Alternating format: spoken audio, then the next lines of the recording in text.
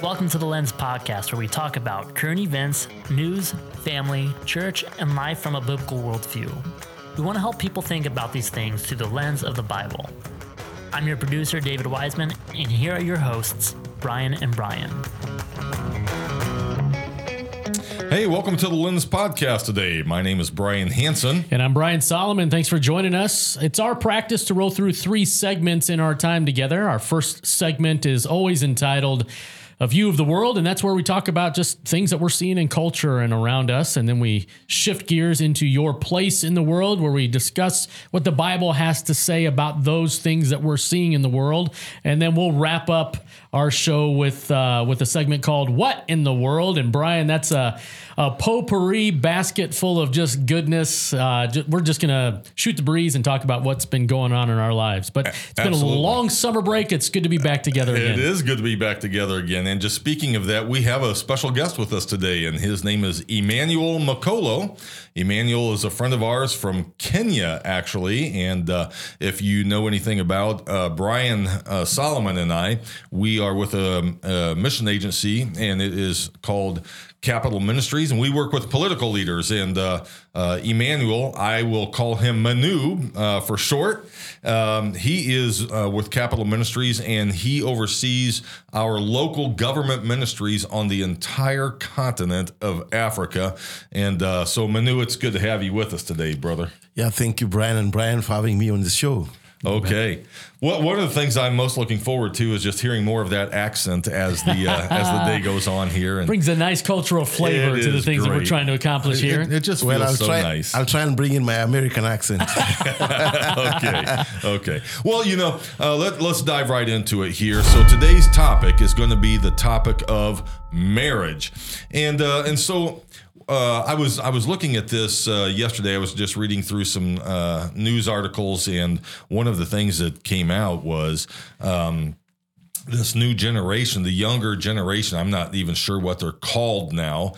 Gen Z. Is it Gen Z? Yep. Okay. So one of the interesting things that they are really coming out and saying is, why even get married? It's so obtrusive in our lives. I want to live my life, and I want to live it to its fullest. I want to have fun. I want to enjoy. And this article is talking about, in fact, we'll put a link up to it here, but this one is from Fox News. But this is talking about a gal who is 29 years old, and she's talking about how she wants to live her life. And she says this in one of the paragraphs. She says, without the shackles of marriage and children, she says, she is free to drink, go to Beyonce shows, sleep in, watch reality TV. She repeatedly hammers the point that she wouldn't be able to have such fun if she had to take care of a husband and children.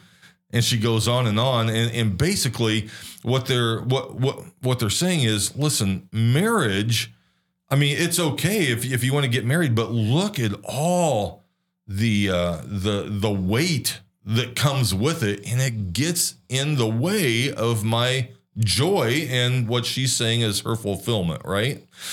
And so we want to just talk about this a little bit today, Brian, because it as we look around, we would say that almost everything that God says is good is just being hammered. So we can go back now, and for generations, we can talk about abortion and how a segment of our society culture is coming after children who are in the womb. This isn't meant to be a discussion of that, but then that's going against the principles of God. And then we have things like homosexuality, which we would say fly in the face of the precepts of God. Then we would say transgenderism. It doesn't matter if you're a boy or a girl or whatever. I don't know how many things that they have out there now. It's not just male and female, but it's all these other things. But everything's flying in the face of God, and now they're coming after the institution of marriage.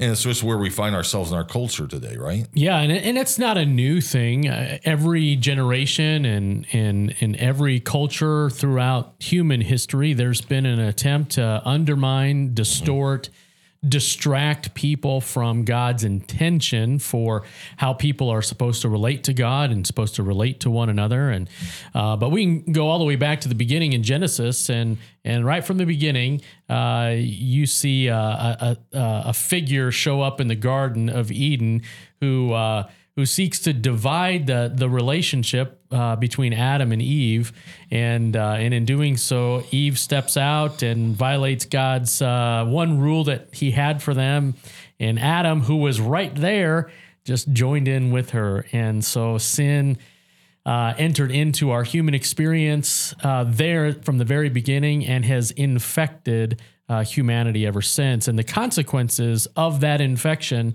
are brokenness, poverty, war, just all of those sorts of things. But today we're specifically talking about the maligning of marriage. It's not just a contemporary phenomenon. There has been an attempt to undermine God's design and His view of marriage really since the very beginning. And so that takes us into your place in the world. And so we're asking a handful of questions today, Brian, as it relates to marriage. And I think maybe we'll start with a general question of, what does the Bible say about marriage? Where do you want to dip your toe into that pond, that pool?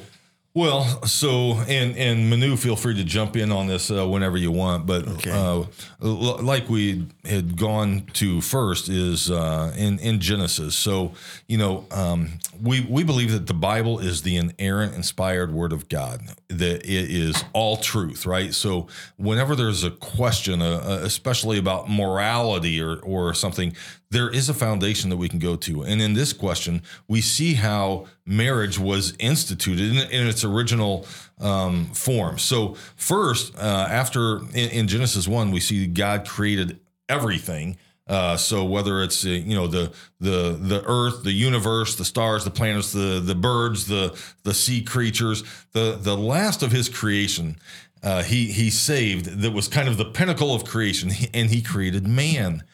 And He created man in what? His own image. Yes. Image, which is a distinguishment between all the other creation that He had done. Yeah. So mankind is now in His image. So He gives Adam some authority to do things right out of the gate, naming the animals and things. But Adam, he was looking for something too. Mm-hmm. That's right. And he was looking for somebody that he could spend time with, somebody that could benefit him. And at the end of the time, he's like, hey, I don't see anything here that benefits me, that is a companion to me, right? And so God notices this as well, and He says, okay, I'm going to make from you Eve, and she is going to be your helper. And so even as we were driving over here, we were talking about this word helper, and the tension here, and I think that that's a good word, tension, is because male was meant for these certain categories, for these certain responsibilities that he was to do. He needed help in doing that, so God created a helper. That word seems to light a fire under, not just a certain segment, but a lot of segments in our society. Okay. But when we're talking about that word, let's do a little deeper dive there if we can, Brian.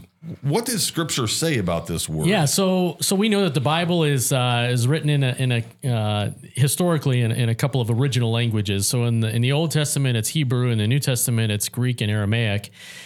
And so we're talking about the Old Testament. In Genesis, it was written in Hebrew, and that Hebrew word for helper has a Greek counterpart. And that Greek counterpart word for helper is actually the Greek word parakalo, which is actually the word that Jesus chose to use before His ascension. He's already died on the cross. He's was buried, rose from the grave 3 days later, spent some time interacting with some of His followers, revealed Himself post-resurrection, and before He leaves to go up into heaven, He tells the disciples, hey, I'm going to leave for you, I'm going to send for you a helper. Mm-hmm. Well, that helper was Jesus' name for the Holy Spirit. That's right. So back in Genesis, God says it's not good for man to be alone, for I will create for him a helper. And so our culture says, well, helper, gee whiz, that communicates connotations of servant, Right. just the help. Put that in finger quotations, just the help. Well, just the help from God, from Jesus's point of view, meant the third person of the Trinity. Yeah. And so that is not a devaluing of help and that role of helper, but more of that complement and filling the lack that men have inherently. And so in God's view, men need women and women need men. Yeah. That's an interesting way of bringing that definition. And I'd like to maybe to add, because you've used the word helper, I'd like you to note it's helper, not helpers. In Africa, Singular. Not plural. Yeah, it's not plural, it's singular. That's right. So in Africa, let me talk about Kenya, because that's where I come from. In our Marriage Act, we have 3 forms of marriages. Number 1 is a traditional African marriage. Number 2, maybe 4. We have also the Islamic form of marriage, and then Hinduism, and then the Christian marriage. Now, it's interesting to note that the first 2 that I mentioned, the African traditional marriage and the Islamic marriage, are both polygamous. So which means that they allow multiple, a man to have many wives. I think Islam is up to a maximum of 5. But African traditional, you can have as many as you want, And if you want to compete with Solomon in the Bible, you're free to do so. Oh man. So it's interesting that you have brought it that way, because it's important for Christians to know that we need to stick to the original intention of God of a helper. That's right. That is singular, not many wives. Yeah. So I just thought I should just jump in and say that. Yeah, that's Yeah. good. So let's take this to another question. So when we look at the generation and what they're espousing today, where especially a wife, the woman, if she gets married to a husband, then all of a sudden she's just considered a form of duty. Like she has to, it's her duty to prepare breakfast. It's her duty to prepare supper. It's her duty to run the kids to soccer games and stuff, right? So, I mean, if we're going to look at the word helper, and if we see, if what we're saying is, well, even the Holy Spirit is referred to being the helper, that's not a derogatory right. position, right? Right. So then what does this, how does this play out in reality then, when everybody's saying, well, I'm not going to be anybody's slave? Yeah. Well, I think that there's been a cultural distortion of God's intention for the roles that husbands are to play in marriage and that wives are supposed to play in marriage. And this is culture would look at this and say you're bringing to bear an old, antiquated worldview that is not good for humanity. It's just meant to keep people down and keep people from realizing real joy and happiness. Well, God from the very beginning says that marriage is good. It's not good that man should be alone. That's right. But that a man should leave his father and mother and cleave to his wife. And so marriage is good as a baseline. Secondly, well, then how is it good in terms of how a man brings certain things to the table, a woman brings certain things to the table in terms of their roles that they're supposed to complement one another in? And so the scriptures aren't silent on that either, Brian. And so we can look at, there's famous passages, Ephesians 5, that kind of outline some things. Yeah. But I think just real fast, I think that there's 3 L's that you could sum up a man's role inside of marriage. One is to be a lover, loving in the way that Christ loved the church and gave himself for people who would believe in him. So husbands are supposed to love their wives in that same way. And they're supposed to initiate first love. So I think it's there's a passage in 1 John. It says, and this is love, that while we were yet sinners, Christ died for us. Mm-hmm. And so husbands are supposed to show first love, most love, initiate that. They're to be pace setters there. Secondly, they're supposed to be learners. I think it's a passage in Philippians 3-ish, somewhere in there. Husbands, live with your wives in an understanding way, that so that your prayers may not be hindered. That's And true. so your prayer life is at stake. So that word understanding means that I've got to be learning who my wife is. So a good husband, a godly husband's got to be a lover and a learner, but then also a leader. And you go back to that Ephesians 5 passage where he's to lead sacrificially, not dictatorially. And so again, culture has hijacked what leadership is supposed to look like. Leadership isn't meant to be a dictatorship, but rather in a John 10 good shepherd sort of way that I'm leading by example. Jesus says, my sheep follow me because they know me and they trust me. Right. And so that's different than what our culture says. So that's maybe roles for men. Brian, roles for a wife. Oh, I don't know about roles for a wife. I set you up for that one. You did. What I was going to say, for years I used the it's not an acronym, but you just gave the 3 L's. I had one that had 2 L's and 2 P's of defining the role of a man. He's a leader, a lover, a provider, and protector. Yeah. And so I know that we could probably go on with unlimited list, but those are things of the responsibility of the men. The Bible's not silent where it comes to what does it look like for a woman to be a good woman, a good wife. And we often use the Proverbs 31. The virtuous woman. Yeah. But then we jump ahead then to the New Testament too. While we can't leave the Old Testament out, the New Testament therefore has the Old Testament as a foundation. And it continues to lay the facts. So we do go and we do look at passages like Ephesians chapter 5, where it does give the roles. And again, I say that this is a tension because this has been a tension since the beginning of the fall. That's right. Okay, so we're going back thousands of years here, right?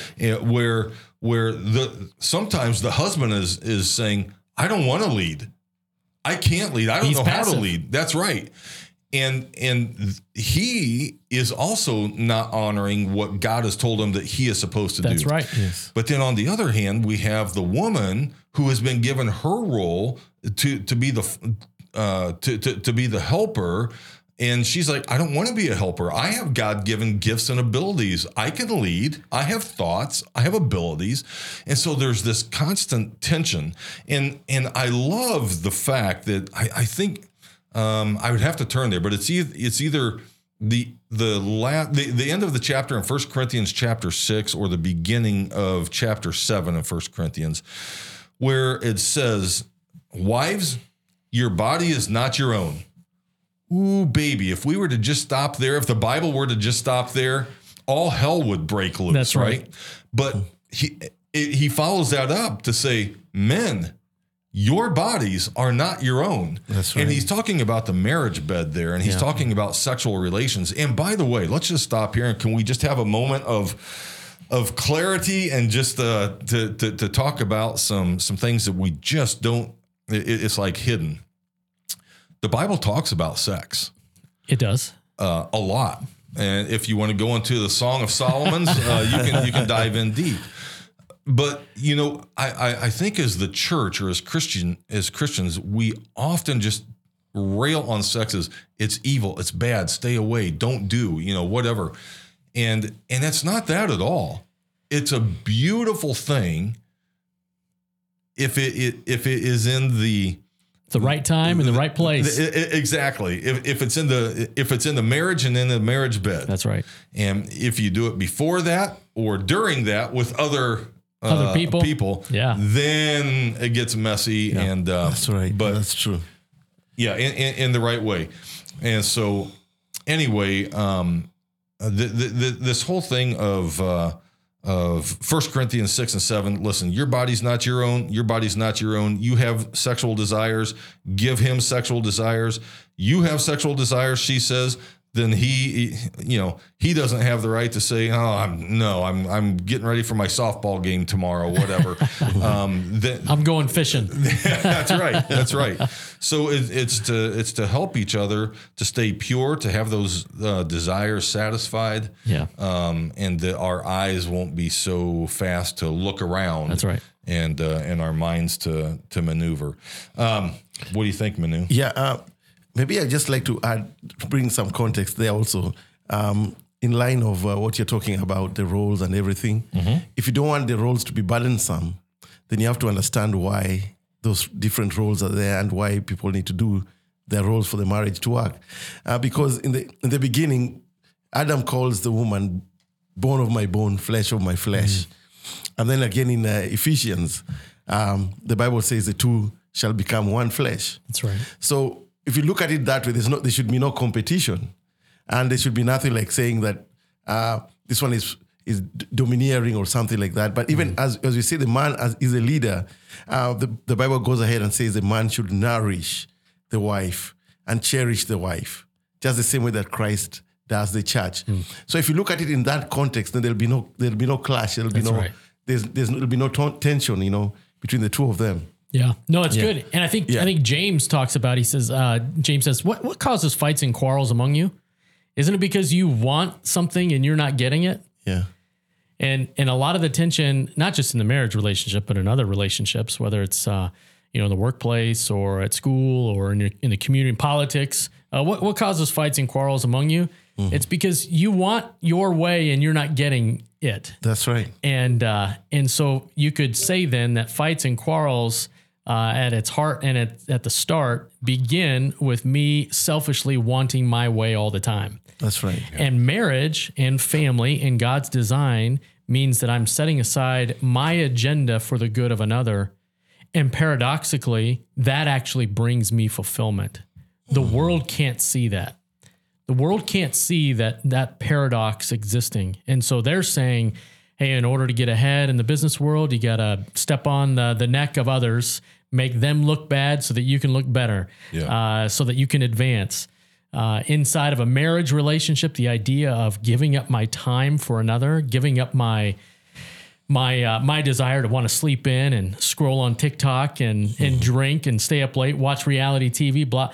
These people are keeping me from what I am deeming now fulfilling when it's not. It's not fulfilling at all. They're misunderstanding God's intent for marriage. So marriage is, paradoxically, you gain fulfillment, the most fulfillment, when you're giving yourself away. Yeah. And so maybe we can wrap it up by saying this. What is marriage? Marriage is a picture. It is a picture of the church is the bride of Christ. The bride is the bride of the husband. As Christ submits to the Lord, so the church submits to Christ, so the woman submits to the man, as the man submits to Christ, as Christ submits to God the Father. It's a picture of the gospel and the Godhead. That's right. And that's why it was created. Yeah. So when we get away of the institution of marriage, we're also saying, I don't care so much for the Godhead either. I kind of want him out of the picture. Yeah. Any last thoughts on this before we wrap this up? No, I think that was a good rambling, and hopefully our listeners followed us in our train of thought. In with you, hey, I think that marriage is good, not just because I think it, but because God has said it. So, hey, let's go into our final segment called "What in the World." Well, what in the world? So this is just kind of where Brian and I, we just kind of we lay out our thoughts as to what's going on either with our interests or in our own lives. Yep. Okay. So, and Manu, you can jump in on this one too. So what's going on in your own life? So for me, had the opportunity to do some travel for our ministry lately. I was down in Brazil in two different cities. I was in Sao Paulo, and we launched a ministry there with the political leaders, and also in San Luis. And we launched a ministry there. And then I came home, and I had, if you're able to watch this wonderful podcast, you can see that I'm in a t-shirt and I have a sling on my arm. And Brian, it's just one of those things that you have to bear when you're so strong. You just rip muscles. And so I tore my bicep and had it repaired. And so that's why I'm looking like I am today. Manu, why are you in the United States? Well, I've come to visit friends and family. Yeah. And when I say family, I don't mean my immediate family, blood family. Yeah. But the family that God has put in my life. And apart from that, I'm also fundraising for the ministry in Kenya. And when I've been here, I've really enjoyed my stay here. And some of the highlight I think I would say was every Tuesday morning we would go for Bible studies in a place.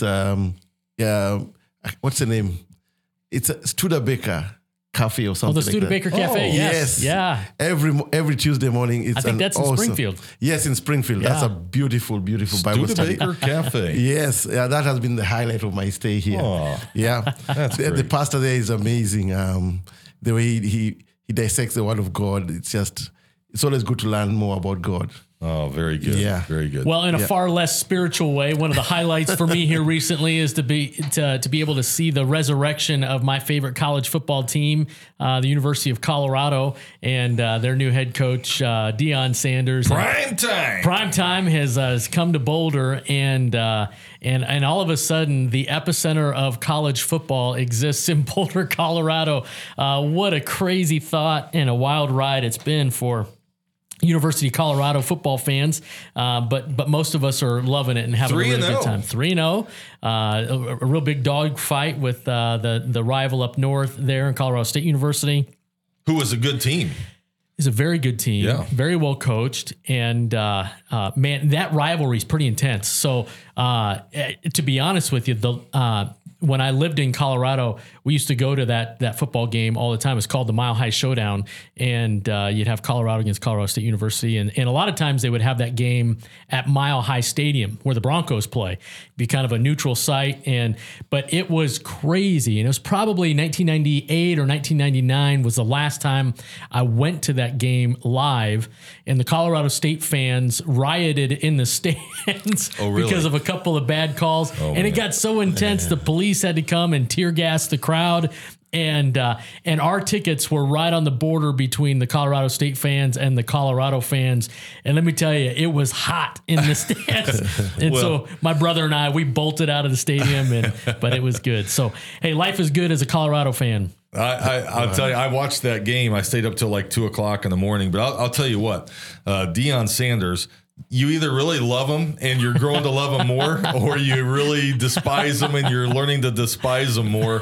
And that guy, man, he doesn't care. He's just putting it out there, you know? Yeah, I think it's great. And I would imagine you being from Colorado could speak to this better. And I don't know if we have time to do that or not, but I would imagine some of the views that he's espousing are really causing people's hair to stand on end in Colorado. Yeah, it's unique. So he brings kind of an African-American spiritualism to the table, where Boulder has historically been not just a liberal city, but really, really liberal. And so they, most of the people would probably align themselves politically with the progressive point of view. Deion brings a kind of a God-centered, God consciousness to a pretty atheistic worldview there in Boulder, Colorado. And so as he speaks about God and spiritual things and praying, God bless you, and all that kind of ruffles some feathers. So it's kind of an interesting clash of worldviews that we're seeing there on the national stage. Yeah. So. Well, hey, probably there'll be more to talk about on this over the weeks to come. But we're glad that you joined in today, and hope that you benefited from our time just talking about marriage and what the Bible might have to say about it. Thanks for joining us on this view of the podcast, The Lens. We'll see you next time.